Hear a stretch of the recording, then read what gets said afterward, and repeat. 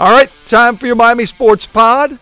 Will Manso with Dookie Lang. Clay is on such a high from All-Star Weekend that he can't take it. It's so much fun with Heat Fever and all the stuff that happened that he's off today. But Dookie and I will get you covered, getting you ready for the final 28-game push of the regular season for the Miami Heat. And they enter this portion of the schedule on on this high of All-Star Weekend where I think, Dookie, the NBA got a sense of why Heat fans who are so vocal about, hey, this team is fun and you got to see how cool we are, we can compete in the East and all this stuff that Heat fans we've been talking about for months. Yep. And the NBA has kind of been like, fine, Jimmy Butler, he seems to find a home. Bam Adebayo seems like a nice player. But you're starting to see the pieces of why this team has been so good here, 35-19, 54 games into the season. But all around, All-Star Weekend was a major win for the Miami Heat organization. I think the NBA kind of whiffed on the Miami Heat heading into the season, wouldn't you say? A lot of us did. I think it's fair to say we all kind of. Well, but more so in terms of this good. But just in terms of like schedules, for example, in terms of national, prominent games. You don't want to see Derrick Jones Jr. flying through the air on an afternoon game. There's a million Warriors games, and their entire team is hurt. There's a million Pelicans games, which until Zion came back was not exactly a great idea. And so here's a team in the East that is super entertaining and has a lot of really good, compelling storylines. And so All-Star Weekend, Bam Adebayo, who is, I don't think a secret anymore. The Zach Lowe article came out, which was fantastic. Mm-hmm. The profile of Bam and his mom and their relationship, which is well documented here in South Florida, but sort of put Bam into the national prominence. I'm glad it did too. Which was a fantastic. And then Bam goes out and wins the skills competition. Derrick Jones Jr. goes out and wins the slam dunk contest. One of the most exciting contests in years with all the controversy and all the silliness, but it was still a great display. Exactly. And so they were wearing the Vice jerseys. I mean, little details of the reasons. Riley was there. Pat Riley, yes. Legacy still there. Dwayne was a meme. The whole, everything about Duncan Robinson was there. I know he didn't do well. Yeah, no, Duncan. He didn't do terribly. 19 isn't a horrible score, but it was his first one. Kendrick Nunn was in the rookie game. Tyler Hero was in the rookie game. Yeah. By the way, did you notice the seats that they had on All-Star Saturday night? That you had Nunn and Hero and Udonis right there in the front row, and Myers Leonard was there. So I feel like everybody got a taste of this team and their closeness and the way they pull for each other and the success and some of the talent that we have been following in South Florida that maybe nationally they've been slept on. But, I think they like it that way. I do too, but I think that they also like that they got the attention finally, because I think they've been okay, sleep on us. But now there's only 28 games left in the regular season. I think their message this weekend was, don't sleep on us too long because we're coming. We're coming. I mean, they're clearly a playoff team. The question is where they're seated. Now, here is the this is where you got to get a little not negative. Isn't that my job to derail? Sure, usually because when you said the final 28, I was going to start singing Europe's The Final Countdown. Yes. Which would have I thought to myself that would derail the pod less than a minute in. So I figured I'd wait till the 3:30 mark. 3 minutes in, I'm about to sort of derail, not derail, but sort of detour the pod, and that's through all the greatness of All-Star Weekend. And we can certainly touch more on the stuff, but I think as this pod is more moving forward on what is to come now, and what is to come is a 28-game push for seeding, a 28 push for camaraderie and connection with the new players, and getting comfortable, and then hitting your stride and playing your best basketball in the playoffs, which I think the Miami Heat can do. But here is the part where the negativity comes, and that's the Heat have shown there's been a little bit, I think, of reality hit on some of the areas this team has deficiencies. They're not perfect. We get that. They're great shooters. They're great. They get along great. They play with great energy. The ball moves well. I mean, this is a fun team to watch. There are some defensive issues that have come to light before the All-Star break that are going to need to get fixed in this final push. There are some issues, I think, with you already had issues with turnovers, but the issue with who is your other scorer in certain moments outside when Jimmy is either not on or not playing or whatever it may be, things that other teams will look to exploit. And I guess what I'm trying to say, Dookie, is that through all the fun of the Heat, and man, have they been fun, and through all the surprises of the Heat, and man, have they been surprising, and through all the time that the NBA finally is now realizing how good this Heat team can be, They can also be a team that loses in the first round of the playoffs, given the structure of the Eastern Conference, if they don't finish this strong and get better seeding. Because if it's 4-5 against Philly, or even 3-6 against Indy, those are tough matchups for a first round. That's really like a second round matchup in the first round, despite being a 50-plus win team. Well, that's what they're going to get. The chances of them catching Toronto the way Toronto has been playing, I think Boston's catchable. Boston's got a tough schedule, and the Heat have a very easy schedule on right. paper. Yes. I agree with you. Toronto's going to be tough to catch. But what I think is interesting to me about the Heat and the stretch run is we haven't seen what this Heat team is going to be. Bingo. We are this far into the season. We have not seen the new acquisitions who got in towards the end of a long West Coast trip.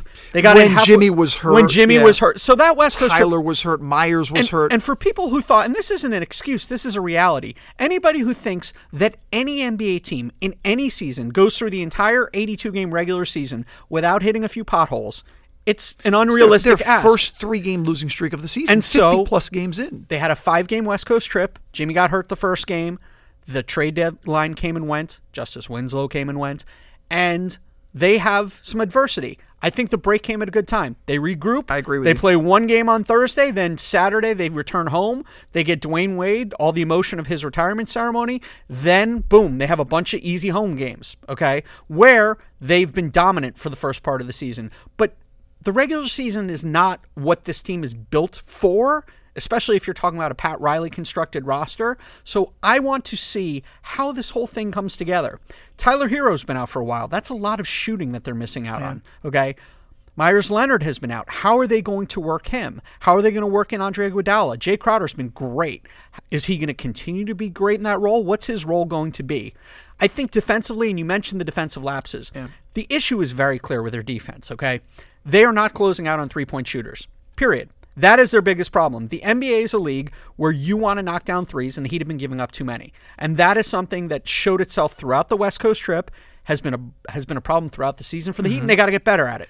So before the trade deadline, okay, what the Heat were doing was playing zone a lot. Now, why do you play zone? You play zone because you can't guard man-to-man. That's why you play zone. You play zone if a guy's in foul trouble. You want to hide him. You play zone. You play zone if you a bit, especially if the other team isn't a shooting team. And if you don't have if you have an individual defender who can't get the job done, then you make it a collective effort. You make it zone. Well, the Heat now have regrouped their roster where when the playoffs start and they're using a lineup like Jimmy Butler, Bam, Andre Iguodala. There's no zone. Those guys are guarding man-to-man. Well, you already noticed the final couple games before the All-Star break, there was very little zone used. I think the zone's going to go away. I think it was a Band-Aid. It'll be used in spurts. I think it was a Band-Aid that they used before, and I think the players, frankly, that the players who they're trying to protect in the zone, that come playoff time, Spo's going to tighten that bench, and if you can't defend in playoff time, you're not going to get minutes. I think it's that simple. Well, and I think that's why health is so important, because right now Spo hasn't really had much choice. Exactly. I mean, there are moments if Duncan isn't playing well defensively, you don't have other options. When Tyler comes back, you have shooting options. And let's not forget, Kendrick Nunn really struggled for the break. I'm hoping that All-Star weekend and that going back to Chicago and having that nice Rising Stars game will get him going again, because he has not been very good the last couple of weeks. And again, you mentioned about not having potholes. I mean, in a rookie season for a young guy who came out of nowhere and won 3 straight Eastern Conference Player Rookie of the Month awards, you're going to have a downturn. And this has been absolutely it for him. And it's not just a question of if you're going to hit a rookie wall. Every rookie hits the rookie wall. The question is, what do you do once you hit a rookie wall? How do you regroup? And the fact that he hit the rookie wall right before the break, again, he gets a week off, clear his head. You mentioned go home, have a nice Rising Stars game, get to see and be around the best players in the world. Maybe there's some inspiration. But when he's scoring, he's valuable to the lineup. If he can't shoot on a game when he's going 0 for 8, 0 for 7, he's going to be sitting. The minutes, it will come eventually. The bench is going to get shorter and shorter and shorter.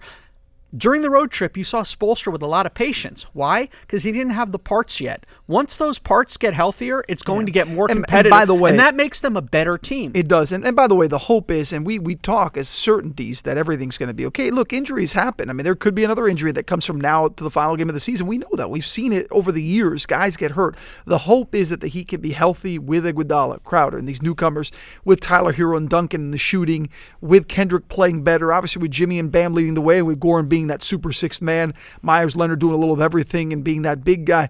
This is a good roster. By the way, speaking of good, there's no place better. And our sponsor today, Vera Motors. When you spend your hard-earned money on a car, go to a place with a reputation. I promise you there's no business in the state of Florida with a better reputation than Vera Motors. Vera Cadillac Buick GMC Pembroke Pines. The Vera family has been serving South Florida for 60 years. For the best deal in South Florida, the best service, Vera Cadillac Buick GMC. Vera Cadillac Buick GMC, 300 South University Drive, 3 miles north of the stadium, Pembroke Pines.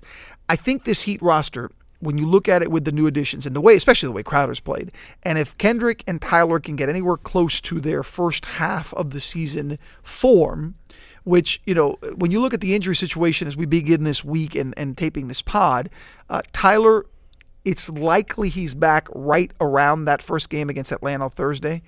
If not this weekend for the Wade game. I think there's a general optimism that he will be back. Myers Leonard, I would expect, doesn't play this week, and the hope is that maybe he returns next week. But again, that's to be determined on how he feels and the treatment, all things, and no one's going to work harder to get back. But this push, this roster, the way it's set up, to the points you made about the defense, to the points we've already made about the shooters, unless you're Colin Cowherd.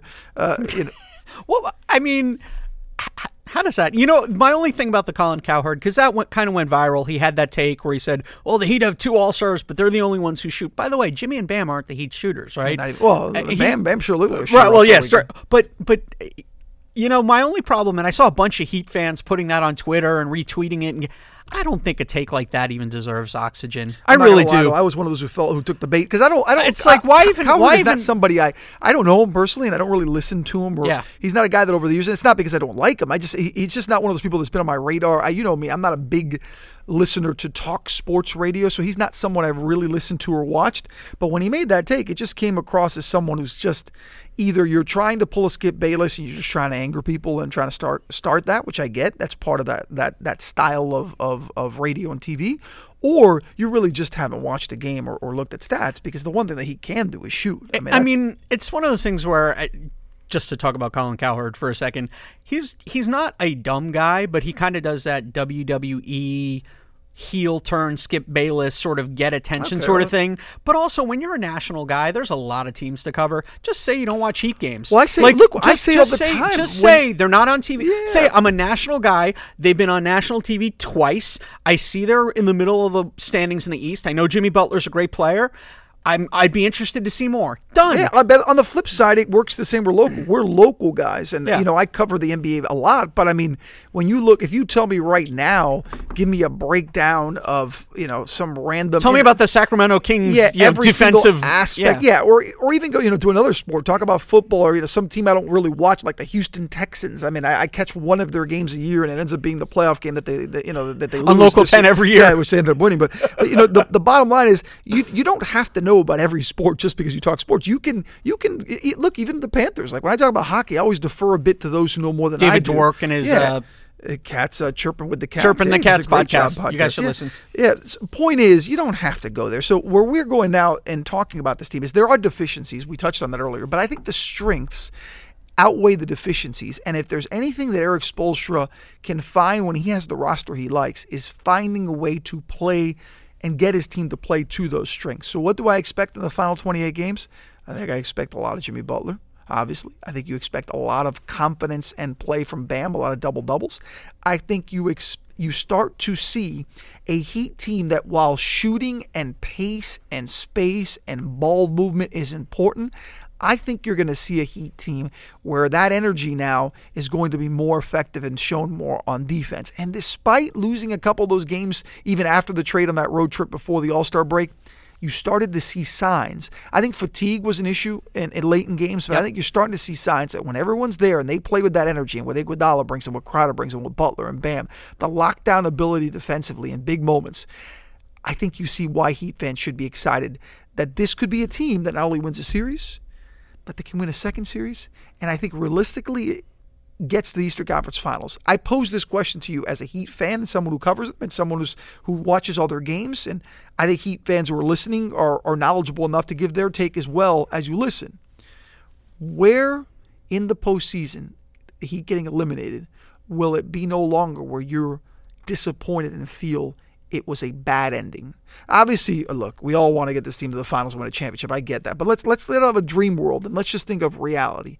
Where would the Heat have to advance for you to say, damn, that was a good season? Well, I would... Okay, I'm going to hedge a little bit. No hedging.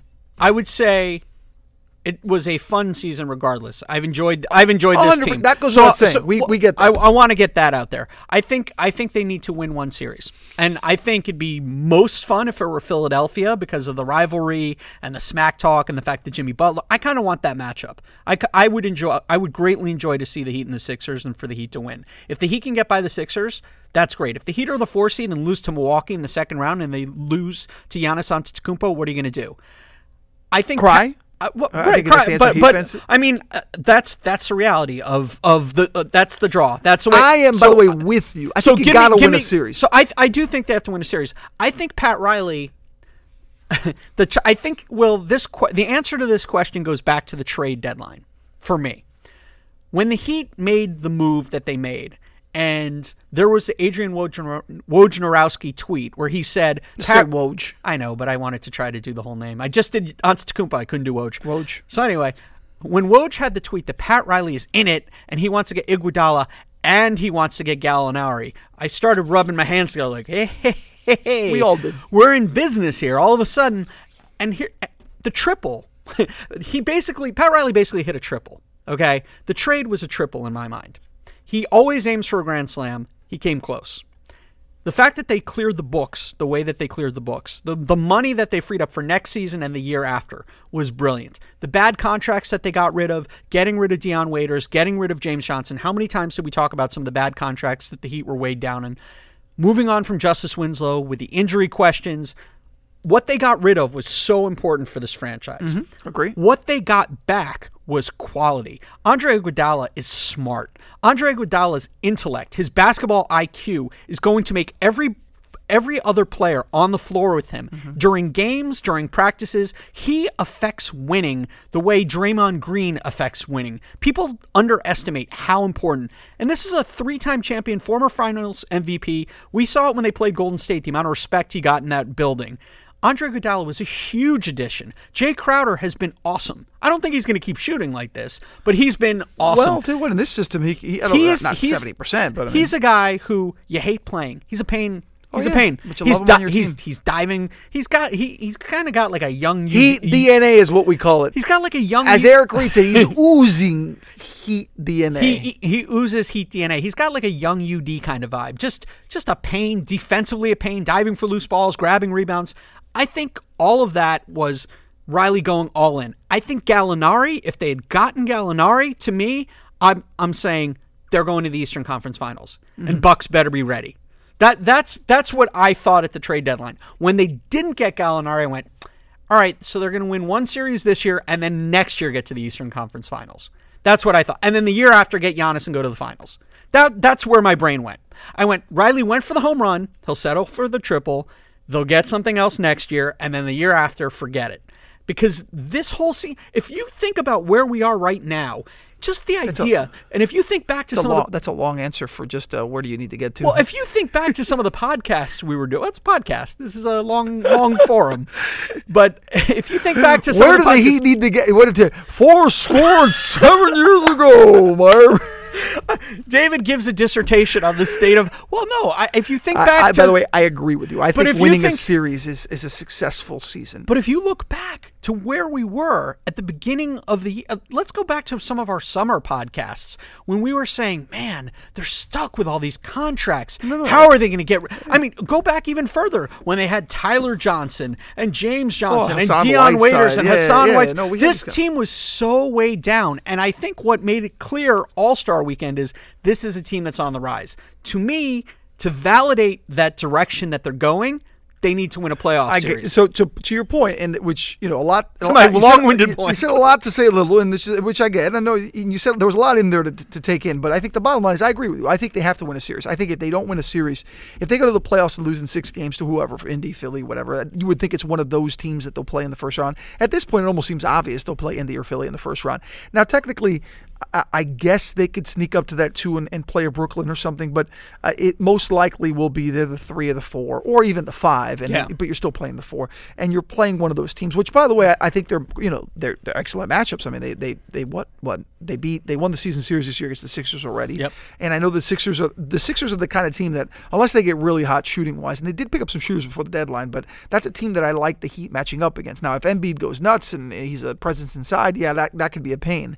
But I do think that that's a good matchup, and Indy's a weird matchup for them. It's strange. The Pacers actually have been worse since Oladipo came back, but you got to figure that he'll get more comfortable and they'll be better down the stretch and into the postseason. The bottom line is that you could say the Heat are better than Philly and Indy, right? And no one will think you're crazy. Or you could say that Indy and Philly might be a little better than the Heat, and no one will think you're really crazy. So there's not enough distance there between all those teams that makes you feel good that the first round is a given, that the first round is a given victory. It wouldn't shock. I don't think even the most diehard Heat fan wouldn't be shocked if the Heat lost in the first round to one of those teams. I just don't. And look, I'm a homer. I cover the team. I broadcast for the team. You could go down the list of reasons why I want the Heat to advance, but it wouldn't shock me if they didn't.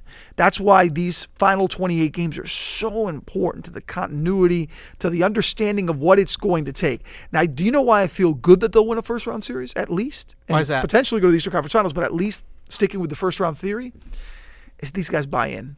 There's nobody over there patting themselves in the back right now saying, oh, we're better than anyone. They all understand the conversation we're having and believe that conversation.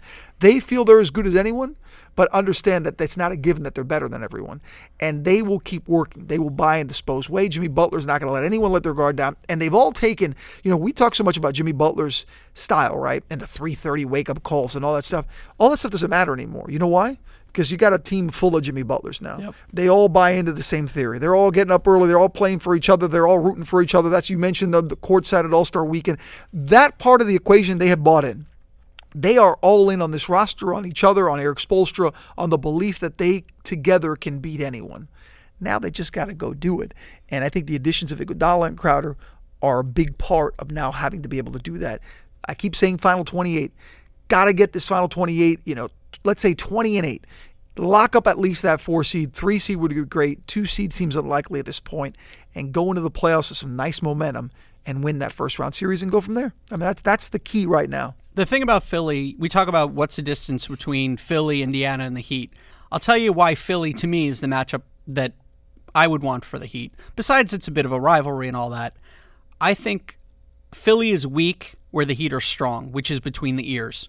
I think that's a good point. The one thing that makes this Heat team special is they're not going to make the mental errors. They have that toughness you talked about. Pat Riley and Eric Spoelstra talk about grit. This Heat team has grit. That Philadelphia team, as talented as they are a mess. They are, is it Simmons? Is it Embiid? Who wants to be traded? Who's in whose Instagram comments? There's a Kardashian involved. They're just a circus. The Heat are all business. If you give me a team that's all business and a team that's a circus and they go head to head, give me the team that's all business. As I'm checking stuff here on the Heat, I'm watching Derek Jones Jr. stuff. I hit the audio. That's okay. So what was he doing? Dunking. Okay. Yeah. He's good at that. I was reading something on it, and the bottom line with Derek is, boy, what a great weekend. But the bottom line is, you're right. I mean, and that's the thing. I look at this roster, and I think of all the points we've made, right, and the shedding of salary and the moving around of money and the big contracts and the additions that they've made, the Heat are in such a better place right now post All-Star break than I think any one of us, even the biggest homers, could have envisioned they'd be in. Like, they're better on the court, 35-19 heading into this Final 28. They're better in excitement. We saw All-Star Weekend, all the incredible stuff we saw, the winning competitions, the fun stuff, the dunks, the 3 points, the BAM, the all-around players. They're better in structure as far as what's next, with the availability next summer to make moves, more so the following summer to make moves and getting in the sweepstakes for whoever is available. The Heat have really no limitations, which is why I guess you go back to say Pat Riley is smarter than all of us for many reasons when it comes, when it comes to basketball. Pat's a smart guy in general.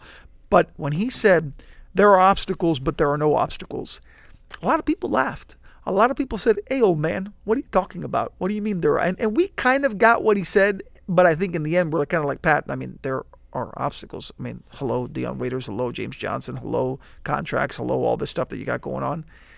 And now we look and those obstacles are gone. That's it. They're gone. And Pat was right. I mean, it's kind of like back in the day when Jordan used to play and people, Jordan can't pull this game out. And then all of a sudden Jordan, I mean, when you talk about legends and people who have built incredible reputations, and I don't think it's out of school to compare Pat Riley's record as an NBA executive to executives to I mean, he's got 11 or 12 total rings between a player, a coach, an executive. He put himself in a terrible corner. I don't think anybody would dispute that, and neither would he, by the way. And I think the narrative is pretty simple. When LeBron left, he got spooked. I mean, that's basically what happened. Well, Chris got sick too, and then Chris got sick, which was there's a lot of things that happen. Okay, everybody gets bad breaks, and you got to deal with them. And he dealt with them, and he made some bad decisions. But in the last year, the amount of good decisions that he's made, there's just good mojo. That the combination of mojo, money, and bam. Honestly, everybody talks about Jimmy as a recruiting tool. You watch the players around the league, the way they respond to Bam, the direction that the game is going. I mean, we saw the skills competition. A guy who's, 6'11", has handles like that, can pass like that, can shoot like that. That's where the game is going. Well, did you see in the Zach Lowe, right? The Zach Lowe interview. Yep. And this is something that I was told by the Heat a while ago, and it always caught my attention. And Zach's article touched on that a bit. I had talked to people about, what was it about Bam? Because I remember draft night when Bam got drafted. I think we even talked about the pod. I was off that night. I was in Key West vacationing, enjoying myself, but I wanted to see the Heat selected. So at dinner, I stepped away from dinner and went to the bar where they had a TV on, and I watched the Heat pick, and I had in passing heard of Bam Adebayo. And you're a much bigger college basketball fan and viewer than I am. I had that he's like the third wheel on Kentucky, right? Like he wasn't even the star, you know what I mean? Like he's a very good player. Obviously, he was a big recruit. He went to Kentucky, a one and done. Obviously, you have skills, but I thought, what did the Heat see in him? In a big man, where does that fit in with Hassan and what's going on with the team? Yeah. In my mind, I'm like, look, I'm not going to doubt Pat Riley. You take your shots in the draft, but I didn't think he was that impactful of a player to this level. And then, so as Bam started improving in year one, he got a little playing time as the year went on. Year two, you saw the steps, and obviously now he's an all-star. The thing I was always told, and it's kind of to Zach's point, was we brought him in, and we brought another big man in who ended up getting drafted high. And we looked at Bam, and what Bam did was, Bam was relentless. Bam was, I want more. What more can I do? No, I want to do more. I'll be there. You told me to come in at 9. I'll be there at 8:57, sweating already, ready to go. And they looked at each other and they said, my goodness, this guy's not only talented, he's us. Yeah. He's exactly the maniac that we are. Because let's face it, the Heat are maniacs. I mean, Eric Spoelstra's a maniac. Pat Riley's a maniac. And being maniacal like that and having that kind of passion and determination is not for everyone. It's not, no matter how talented you are. It's not for Justice Winslow. Not for a lot of guys. I mean, you could pinpoint Justice. Really not for a lot of guys. Another first-round pick. So when Bam comes in, he does that. They love him. They fall in love with him. They see this. And now he becomes the player he's become. And I remember then a year later, we had Bam in studio. And how's your offseason going? Good. What do you do? He was a 21-year-old kid at the time. I work out. Then go home, grab some lunch, maybe play a little video game, get some rest, and go work out again later. You've been going out much? You go on vacation? No, I'm gonna go spend some time with my mom. And spend time with my mom, and that's it. It ain't fun. I mean, no. So literally, at 21 years old, with the world in his hands, in the city of Miami, Bam works out twice a day, rests, plays video game, and spends time with his mom. I mean, that's what he does. That's what he was doing. And you look at that and say, that's what the Heat want. The Heat can't wait till the next time he's on the court and can get better, and that's so rare, and that's why he's become the star he's become. And again, if you haven't read Zach's article, it highlights a lot of these little things into a piece that gives you a real idea of what Bam Adebayo's about. It sort of connects his biography, his background, growing up with his mom and watching his mom struggle, into his inspiration and how he's hyper-focused on helping his mom out in life. They live in the same building, and that's basically Bam. And during his workouts, he was cursing at guys, bring this guy on, bring that guy on. He wanted a challenge. And Pat Riley said, he's UD, he's Zoe, he's Dwayne Wade, he is Heat culture. So to me, that has also expedited the rebuild. So for as many bad contracts as the Heat got, they've made up for it with all these good contracts. Bam is essentially a max player on a rookie contract, and he will get his. And he's Bam's going to be a max player. Tyler Hero looks like he's going to be an effective rotation. How about player. Duncan Robinson? Duncan Robinson, he's a G-leaguer. Huge contract. Yeah. The shooting, I mean, he's one of the best shooters in the league. I mean, statistically, you look at what he does. I mean, he's an incredible player. So what the Heat have been able to develop is fun. Fun is the key word that I think we end this on. The Heat are fun. Yes. This final 28 game should be fun. The playoffs should be fun. We are excited, and we'll talk plenty of Heat basketball on the pod from now until mid-April when the playoffs do begin. Heat get back to work Thursday in Atlanta. Don't forget then Saturday, Cleveland in town, the D. Wade jersey retirement game. It's Wade weekend, so we'll cover that. It'll be a lot of fun. Miami Heat head to the final 28 games as one of the top teams and one of the most exciting teams in the NBA.